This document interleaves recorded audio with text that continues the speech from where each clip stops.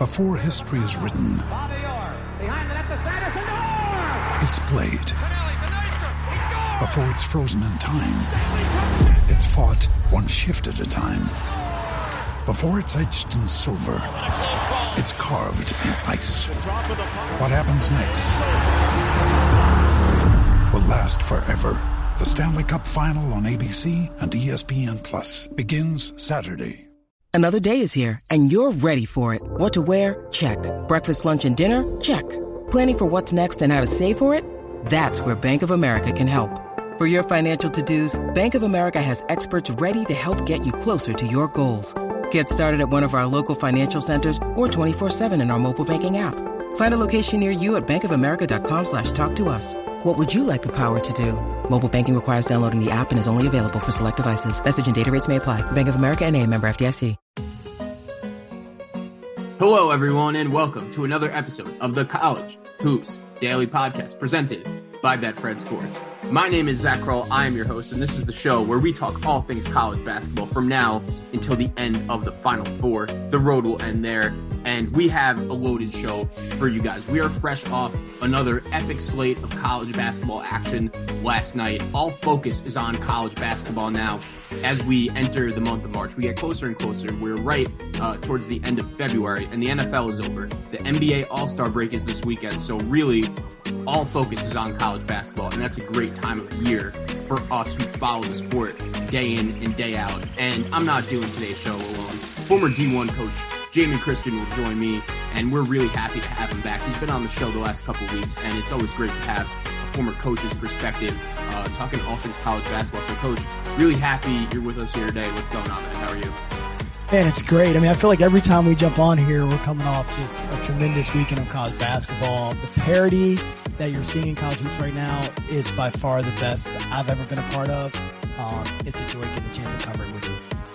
Absolutely, and that's a good point you make straight off the bat. I feel like for a lot of people, a lot of quote-unquote casual college basketball fans, they're going to start tuning into the season right about now.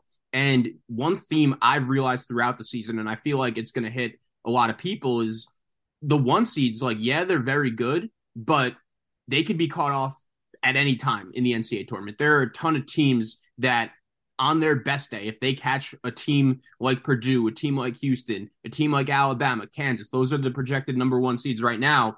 I feel like all of those teams have showed us they all have weaknesses, and if you're a good enough opponent, you could take advantage of that. So right off the bat, when I look at the NCAA tournament and things I'm looking forward to, I think the suspense of the number one seeds and how they're going to do is one storyline I'm looking at straight off the bat. And we haven't had an NCAA tournament where no one seeds have made the Final Four since 2008. That's a really long time ago. I think maybe, just maybe, there's a chance that could change this season. I agree. I think the parity gives an opportunity for that, but also I definitely feel like there's some teams that are really separating themselves from the pack right now. What Kansas was able to do over the weekend, they're just getting better and better and better. Obviously, the super talented Alabama team. Houston's the number one overall. I think we obviously have some questions on them. UCLA, Purdue, Virginia. Like, I feel like they're just separating themselves right now into another category where you're just watching every game. They're just improving on something. And it's going to be fascinating to watch the conference tournaments. The conference tournament is a unique time because depending on the league you're in, some leagues you play everybody twice. Some leagues you play some teams once and some twice. So the conference tournament is really a fascinating time because, if you're playing a team a third time, you have a really strong indication of how to play them. And so I'll be watching as a coach to kind of see how people are game planning a third time to play against some of these teams. And then even a second time, you have good familiarity with it. So it's just going to be a great time. I mean, this is going to be a really epic run to the end of the season. So I'm happy you mentioned the conference tournament because there were two results from the past few days that have really stood out to me for a couple of reasons, right? You mentioned Kansas. They just had a big road victory on Big Monday over TCU. And the thing that made that game so notable to me was the fact not only that Kansas won their fifth game in a row with that win, 3 of those games have come on the road. We know just how difficult it is to win on the road in Big 12 play. But when you look at Kansas, that was their second meeting with TCU. TCU actually came into Fog Allen earlier this season and ran them off the floor. So those two teams split. They won on each other's home court. I'm hoping we see a third matchup in the Big 12 tournament. And also last night in the Big East, Marquette and Creighton, the two teams, in my opinion, that are built best from the Big East to make a deep run in March, they played last night, and Marquette ended up getting the victory. And I have a feeling that those two matchups, we're going to see them again in the conference tournament, just because I think those two teams are just really built well for that setting, and they're just really good teams. So when you're playing a team a third time, I know you mentioned that you really know everything about them, but do you put a lot of truth and a lot of value into the statement of, oh, it's so difficult to beat a team a third time? Or the more you see a team, the more familiar you are, maybe you're more or less likely to exploit some of their particular strengths and weaknesses? Like, what is the difference in game planning for a team a third or second time around if you've only seen them a certain number of times during the regular season? Yeah, I always felt, and statistics support this. If you beat a team twice, you're going to beat them a third time. So I don't know who came up with that phrase. I remember hearing it a ton, and then I said, let me find out. And I think statistics say if you beat a team twice, you're going to beat them, some incredible number a third time. If you beat a team twice, you're generally better than a team, unless there's an injury or something that just happens in the course of it that you can't account for. And so I think when you go in that, for me as a coach and as an observer, I want to see the ways that you transition to playing different styles. Do you trap the post in game 2 and then you don't trap it in game 3? Do you maybe have full court pressure after a free throw? Are you pressuring some person left more than right in game 3 versus game 1? I'm looking at these little details that give you an indication as a coach, as a person, of how you want to beat this team. Teams generally won't make some dramatic changes, but they're going to make small changes. And then if I'm preparing for them in the NCAA tournament, I'm going to watch game 3 and I'm going to say, why did they decide to do this? Right. And I think every game tells a story. Every scouting report tells a story about how you can beat a team, how you want to beat a team, what you think your strengths are versus your weaknesses. So it's exciting to be able to watch teams answer the questions as the year goes on what they think a team's true strong points are and what their true weaknesses are.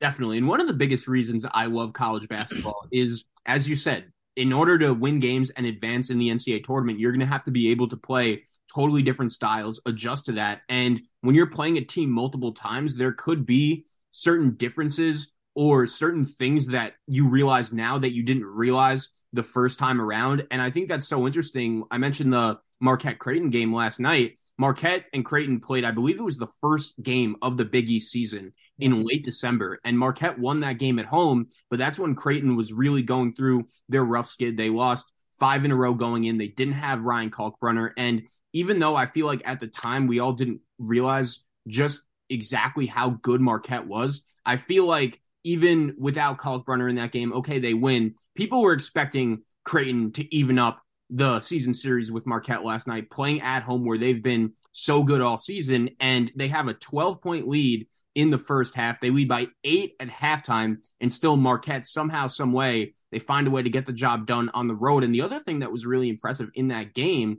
was Marquette had a 10-point lead with about 4 minutes left. Creighton finds a way to come back. They're hitting shots, they're getting stops, and Tyler Kolek, a guy that we've spoken about a lot on this show, the guy that really makes everything go for Marquette, he hits a couple clutch shots over Ryan Kalkbrenner, not only the guy that's going to win Big East Defensive Player of the Year, one of the best rim protectors in the country, but I think that shot to give Marquette the win for Kolek, like that is just such a huge shot. I think it puts him in a real good position to win Big East Player of the Year. And when you look at Marquette, they have a pretty favorable schedule down the stretch. They will take on DePaul this weekend. If they win that game and Providence loses to UConn tonight, they are going to be the number 1 seed in the Big East tournament and take home a Big East title. So what a game for Marquette. And what else stood out to you watching them last night? Number one, I mean, it's good to see Creighton back healthy. They're one of the teams that are going to present a lot of challenges because the way they can shoot the ball from the outside, they space it so well. And they, again, they throw the ball inside. You kind of mentioned that before. Yeah, there are not a lot of teams that play the way that they play. Being able to post isolate with a really strong post player. but also have the ability to really shoot the ball from the outside from 3 or 4 different guys. They're going to be an interesting matchup for a lot of teams. Like they're probably going to be a team that plays a little bit better outside of Big East play than they do right now. Watching them play against Marquette last night, so that stood out to me. Just them being healthy. I never love Creighton's pace of play. I feel like sometimes they waste some possessions on offense by going a little bit too fast. Marquette was able to capitalize on that with a lot of steals. When they're driving into the lane, being able to reach in and get some steals and turn that into easy points. And what I learned about Marquette is they're just a really tough team, really complete in a lot of different ways. And their ability to score the ball with multiple guys and to make passes and plays with multiple guys. I mean, Kolek dominated down the stretch, but it was so many guys along the course of that game. Like Stevie Mitchell should be a guy mentioned for Big East Defensive Player of the Year. The job that he does as a defender, changing the course of basketball games is ridiculous. He rebounds it. He guards the best guy every single night. He's in the right position. The steals that he had last night and these like help sink and fill positions, it's like a textbook for how you want a guy to play defensively. I don't know if he'll have the numbers. I don't know if he'll have enough steals. I think he is top 10 in the country in steals or something, but what he does for them defensively is really unique. And they're going to be a tough out because you're going to have to beat them. And they didn't even make a lot of outside shots last night, which is scary. If they do that, they're really tough to beat. Absolutely. And when I'm looking at teams that I think are going to go far in the NCAA tournament, one thing I really value is not only your overall resume, but your ability to win big games, especially on the road. And we've seen a lot from Marquette. Like they've won some really big games so far this season, beating Baylor. They beat UConn. They beat Providence. They beat Xavier. And they beat Creighton at home. But the one thing I was really waiting for to see with this team, like, okay, are they able to win a big game on the road? Because I think they have all of the components of a really good basketball team that could go far in the NCAA tournament with really good guard play, a really good distributor in Kolek. They have a head coach that has been to the Final Four before, and they have a really good rim protector in Iguodaro. Another thing that really stood out to me last night was their ability to make clutch free throws. Like not every team in the country on the road in that spot with a conference championship on the line would have been able to do that. And this is a Marquette team that really has had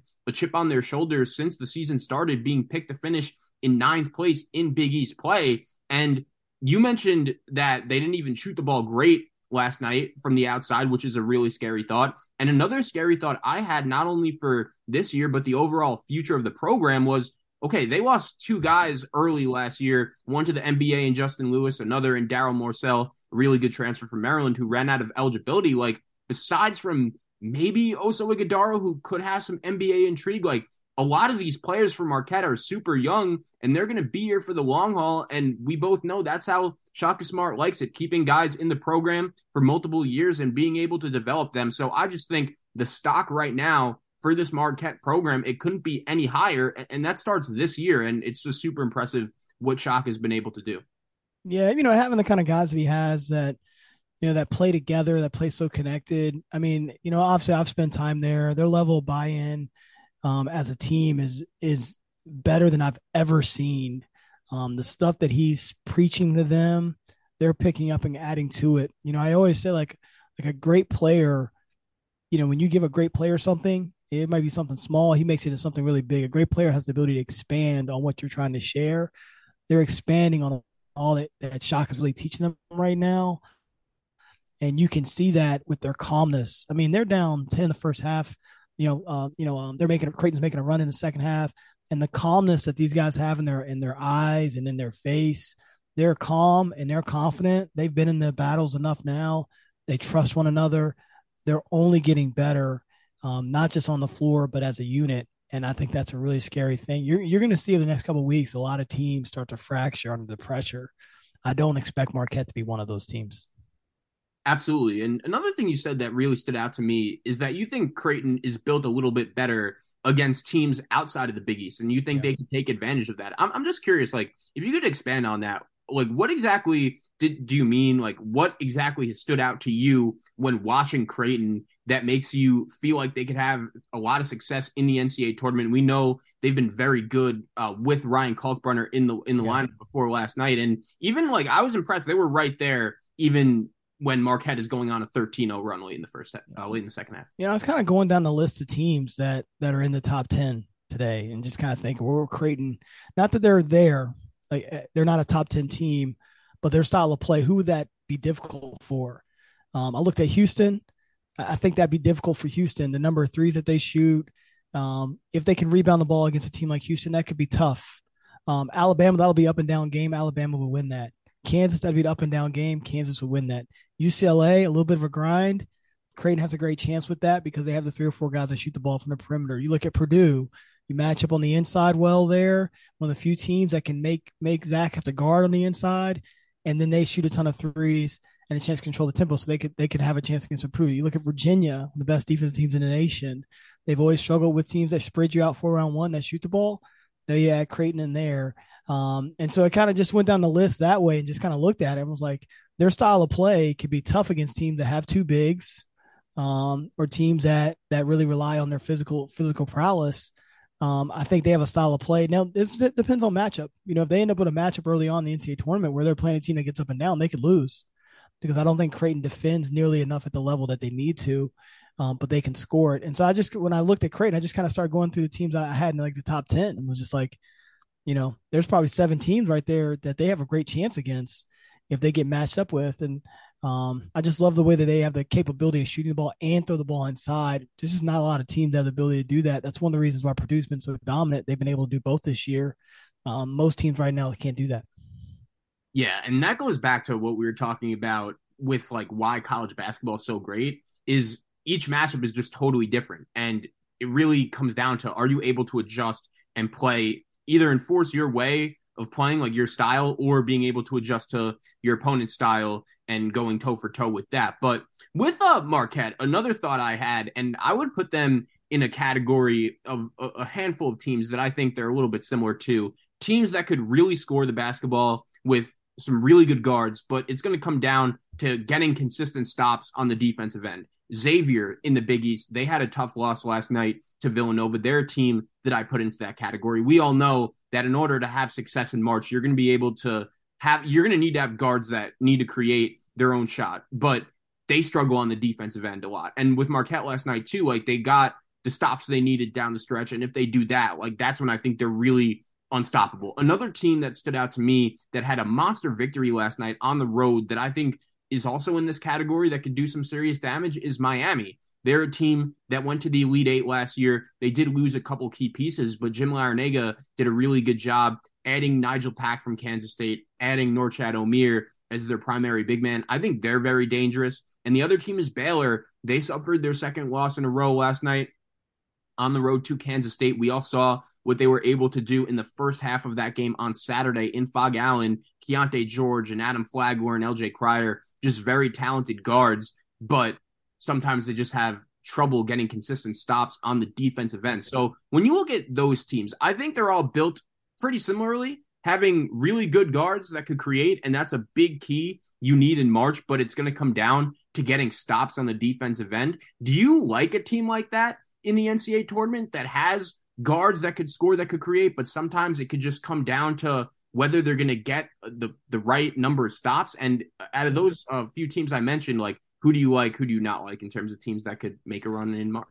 I think, the difference in guard play in college basketball is really small. And what I mean by that is if I have a guard at Mount St. Mary's and you have a really good guard at Kansas, the difference might be very small on who's actually better.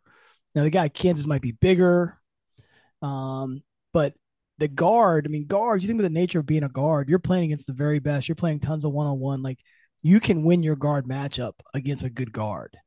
The biggest difference really comes down to the bigs, because my big at Mount St. Mary's versus my big at versus the big at Villanova could be a large gap in between how good they are and how demanding they can be to asking for the basketball and rebounding the basketball and going and getting the basketball at the backboard.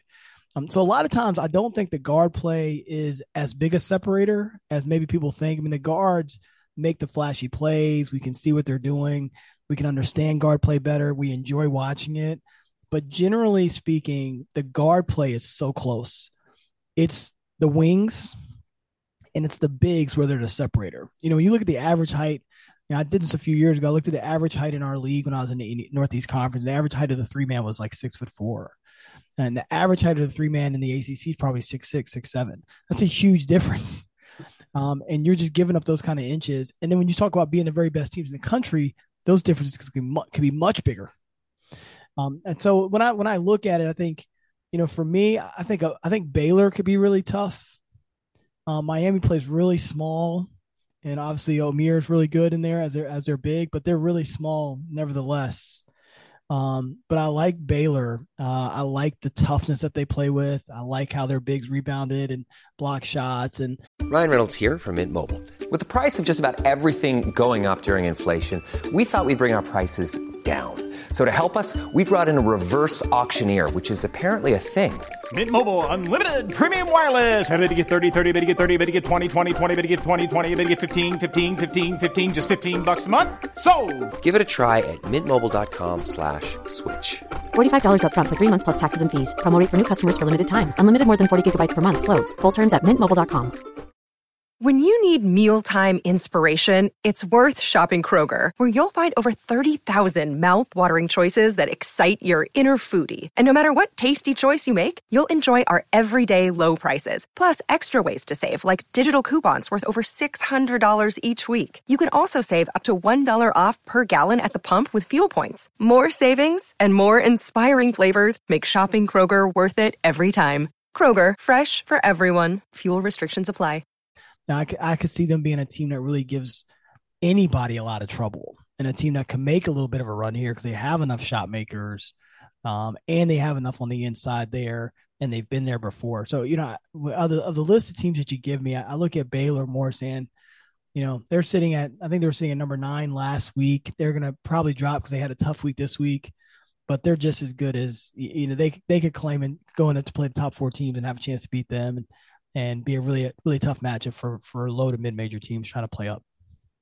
Yeah, and I think the key for all those teams it's going to come down to, can you get consistent stops? Because we all know those guards could really score the basketball. But I did mention Xavier, and they had a tough loss last night at home to Villanova. Sean Miller has done a really good job in only his first season back with that program. But I wanted to talk a little bit about Villanova, because this is a team that obviously always has a ton of expectations. They make the Final Four last year in Jay Wright's last ride at Villanova, and they actually did return 4 of those 5 starters. Like Colin Gillespie, obviously a huge piece to lose, but he was the only player that started last year who's not back. But Kyle Neptune, he takes over as the head coach, and Villanova's season, it's kind of felt like, to me, it's been doomed from the start. Justin Moore, he just came back recovering from that awful Achilles injury he suffered in the Elite Eight against Houston last year. And Cam Whitmore, really high-profile freshman, he had an injury early in the season, but he's back as well. And this was really the game I was waiting for from Villanova, going on the road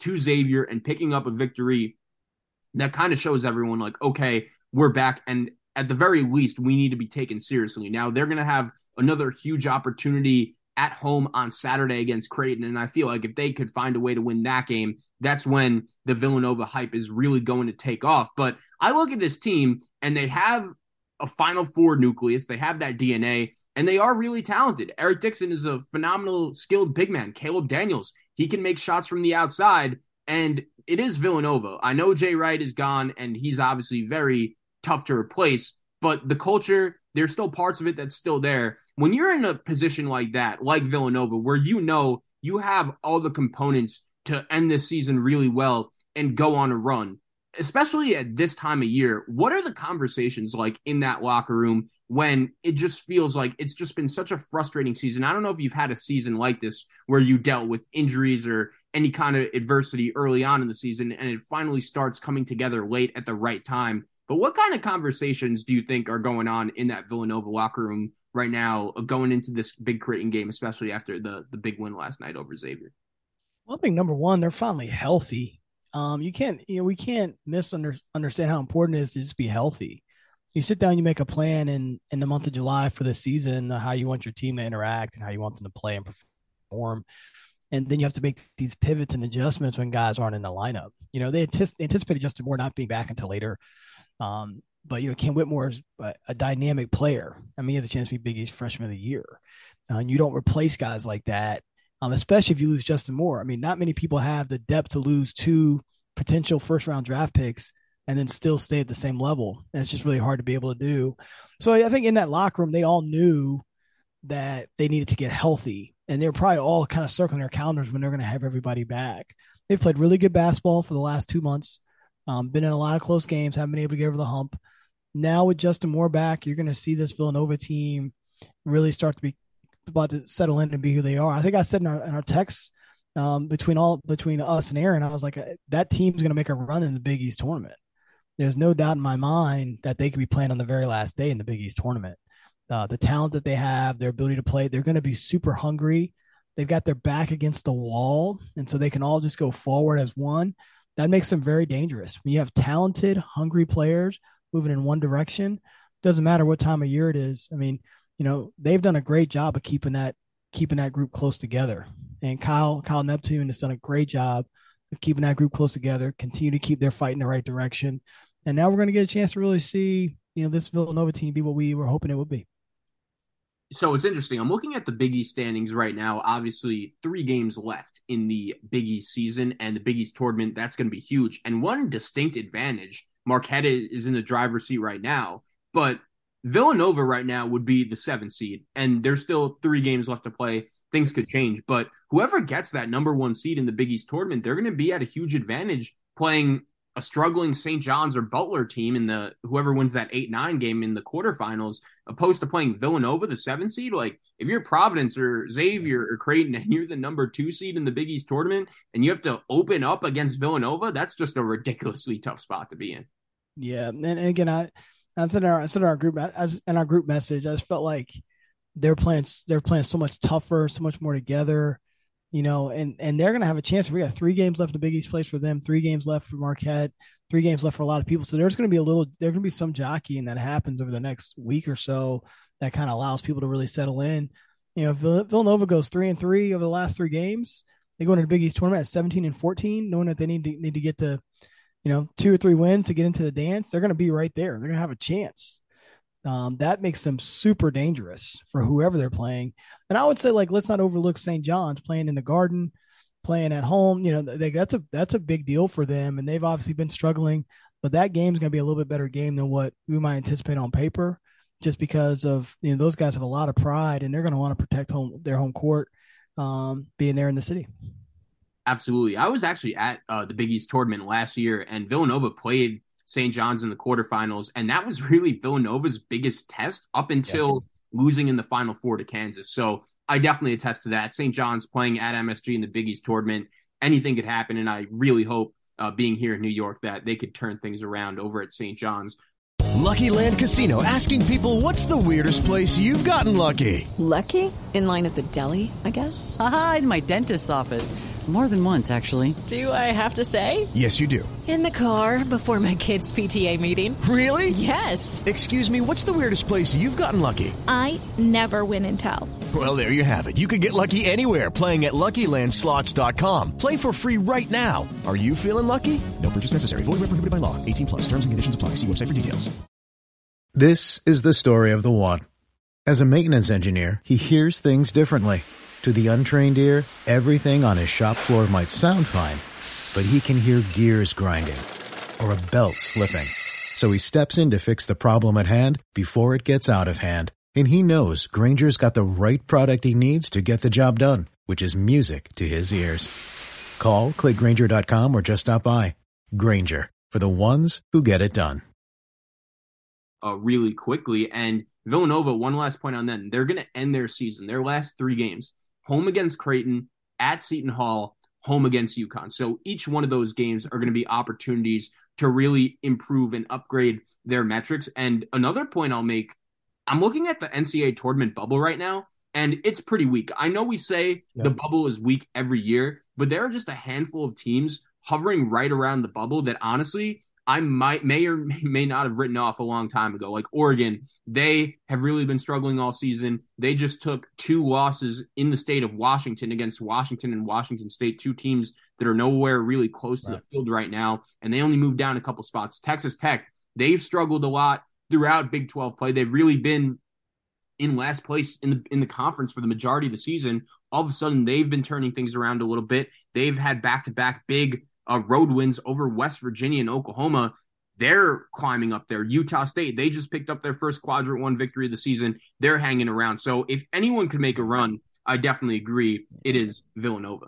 Yeah, I think, the bubble's weak because we've actually got the right number of teams that are going in the NCAA tournament now.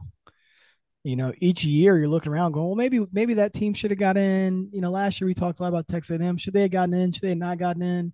It was a question. They've got the number right. The number of teams that get in, the 12 seeds playing against each other and all that. I mean, they've got the number right. And that's why any talk about expanding it is bizarre to me, because every year we're looking at the bubble saying, well, this team probably doesn't deserve to be in. I mean, Texas Tech spent 3/4 of Big 12 play in last play, and they're on the bubble. It doesn't even make any sense. And so I think we have the right number of teams there. But like you said, it gives a chance for a team like Villanova to slide in there because it is so weak. And if they can finish up really strong here, their metrics are going to have huge jumps and jump leaps and bounds and give them an opportunity to be right there, right in the conversation.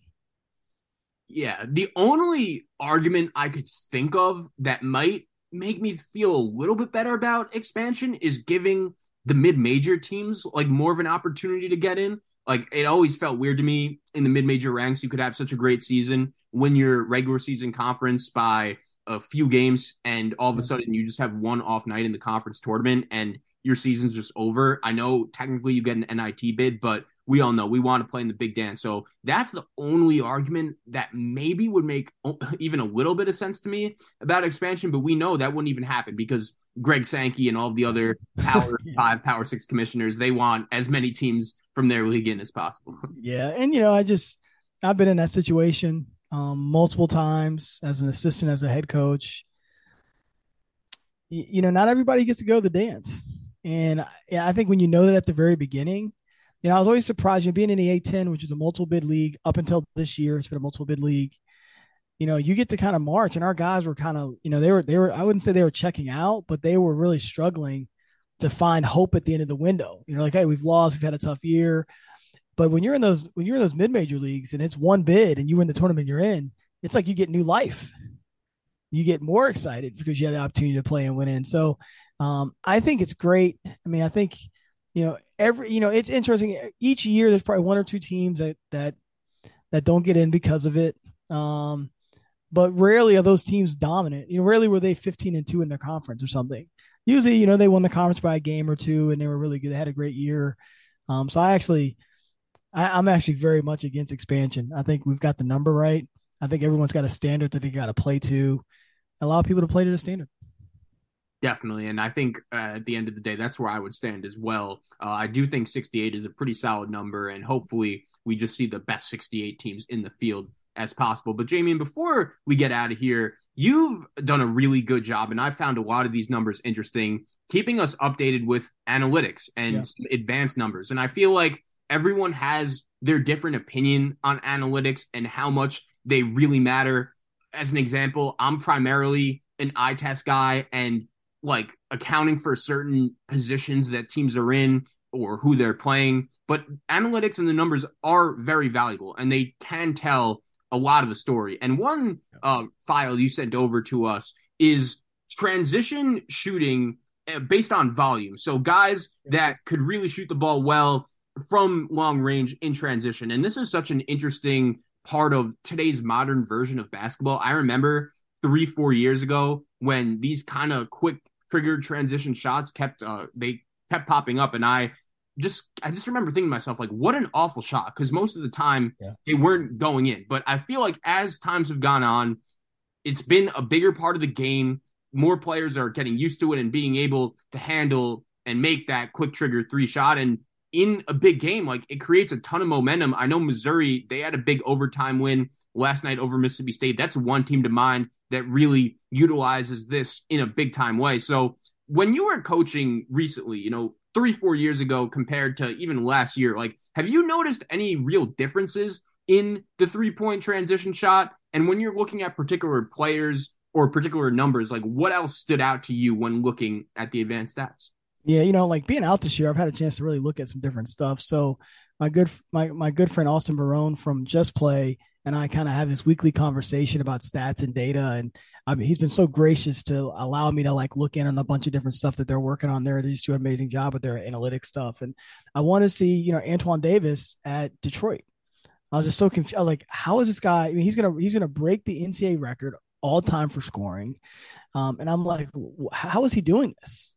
Like to me, like that's an incredible, like when I remember looking up that stat when I was first getting in college and saying, no one's ever going to break that, no one's going to ever break Pistol Pete's scoring record. And for him to be able to do that. And so I kind of challenged Austin and said, well, what are some stats that he's doing? And they're like, so we pulled it up. It was like 37%. He's taking 37% of his team's transition shots. I've always knew that the best scorers score in transition, but 37%, that is an incredible number of transition plays for him. So now my part as a coach then would be go back and watch the film and to see, well, all right, how are they getting him 37% of shots? Because, every team they're playing are trying to line up to stop him, to slow him down. And they're saying, well, let's not give him anything in transition. Someone else up there is Darius McGee from Liberty. He's at 35% of the transition shots for Liberty. And so you just start looking, you said, how are the very best doing what they're doing? And then you ask the next question, how are they doing it? Why are they doing it? And so it's just kind of been an interesting thing to be able to look into that and just to kind of learn like, wow, like these transition opportunities are going up and up every single year. Now, the other thing, when you look at it though, you look at the list, very few of these teams have a chance to make the NCAA tournament. And so there is a thing about pace of play. Like, are you playing too fast? What is that sweet spot that's perfect for your team? And what's that, and where is that? I think that's the biggest thing with analytics, honestly, Zach, that people have to figure out, because it doesn't matter if I take 40% of my shots from three, if I shoot 32% as a team, I'm going to lose if I do that. Now, if I shoot 33% of my shots and I get up to 50%, then that gives me a chance to win. So knowing the data and where to use it and where you need to get to for your metrics becomes really important. And so not surprised teams are taking more transition threes. But really surprised at this transition list that there's a lot of teams that won't make the NCAA tournament that are playing really, really fast in transition. Yeah, and I think that's a really good point you made about a lot of the players on this list.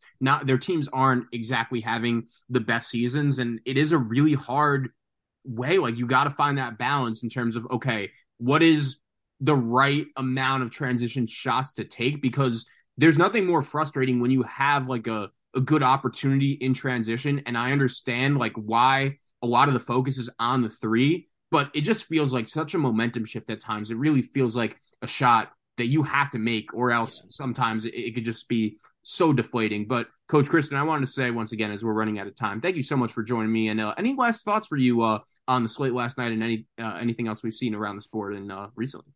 It's great where the game is right now, how competitive it is all the way to the very end. The metrics have definitely helped that because you can see where you are. I remember early on in college basketball, you wouldn't know where you were. Like, are we on the bubble? Are we off the bubble? Do we have a chance to be in?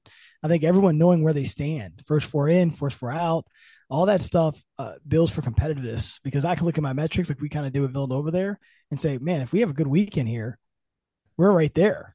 And you can actually do the math and know where you are. That makes college basketball even better. Yeah, it's funny. I know a lot of people had reactions over the weekend to the top 16 bracket reveal and the 16 teams being named. My idea, and I've heard this a few places as well, instead of releasing those when we know they're going to change like right as the games are being played, why not release a first four in, last four out if the tournament was today? And I feel like that would give at least teams better knowledge of where exactly they stand and what exactly they have to do to get into the tournament. And I'm all about transparency. I think transparency obviously builds clarity for the people that it governs and gives you an opportunity to know what you're shooting for. Absolutely. Former D1 head coach Jamion Kristen joining me, Zach Kroll, here on the College Hoops Daily podcast. Coach, I wanted to say thank you so much for joining me today. Looking forward to doing it again with you soon. Always. Thank you. Okay, round two. Name something that's not boring. A laundry? Ooh, a book club. Computer solitaire, huh? Ah, sorry, we were looking for Chumba Casino. That's right, ChumbaCasino.com has over 100 casino-style games. Join today and play for free for your chance to redeem some serious prizes. ChumbaCasino.com. No purchase necessary. Void where prohibited by law. 18 plus terms and conditions apply. See website for details. Lucky Land Casino, asking people, what's the weirdest place you've gotten lucky? Lucky? In line at the deli, I guess? Aha, in my dentist's office. More than once, actually. Do I have to say? Yes, you do. In the car before my kids' PTA meeting. Really? Yes. Excuse me, what's the weirdest place you've gotten lucky? I never win and tell. Well, there you have it. You can get lucky anywhere, playing at LuckyLandSlots.com. Play for free right now. Are you feeling lucky? No purchase necessary. Void where prohibited by law. 18 plus. Terms and conditions apply. See website for details.